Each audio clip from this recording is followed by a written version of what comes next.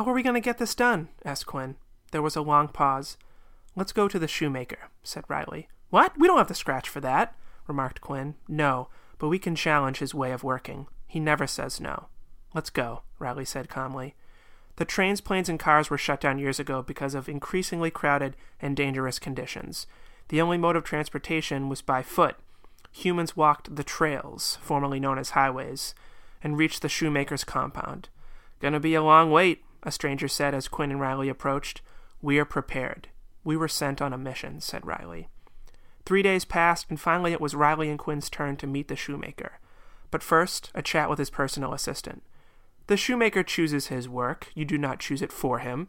He is made of some of the world's greatest transportation, including footwear that flies and hovers. His work is always from love, a gift from him to you, never harming others.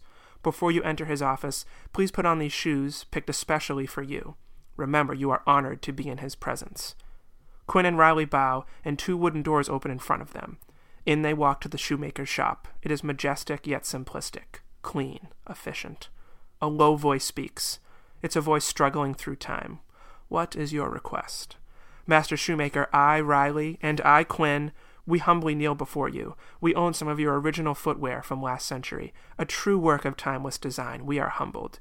Thank you, gentlemen. My work is of love and from love. I cannot turn down a request. I exist to serve the world, said the shoemaker efficiently, but with a hint of impatience. Now, what is your request? Riley looked at Quinn and nodded. We want you to make us footwear that explodes. The shoemaker paused and looked quizzically at Riley and Quinn. He said, But I already have.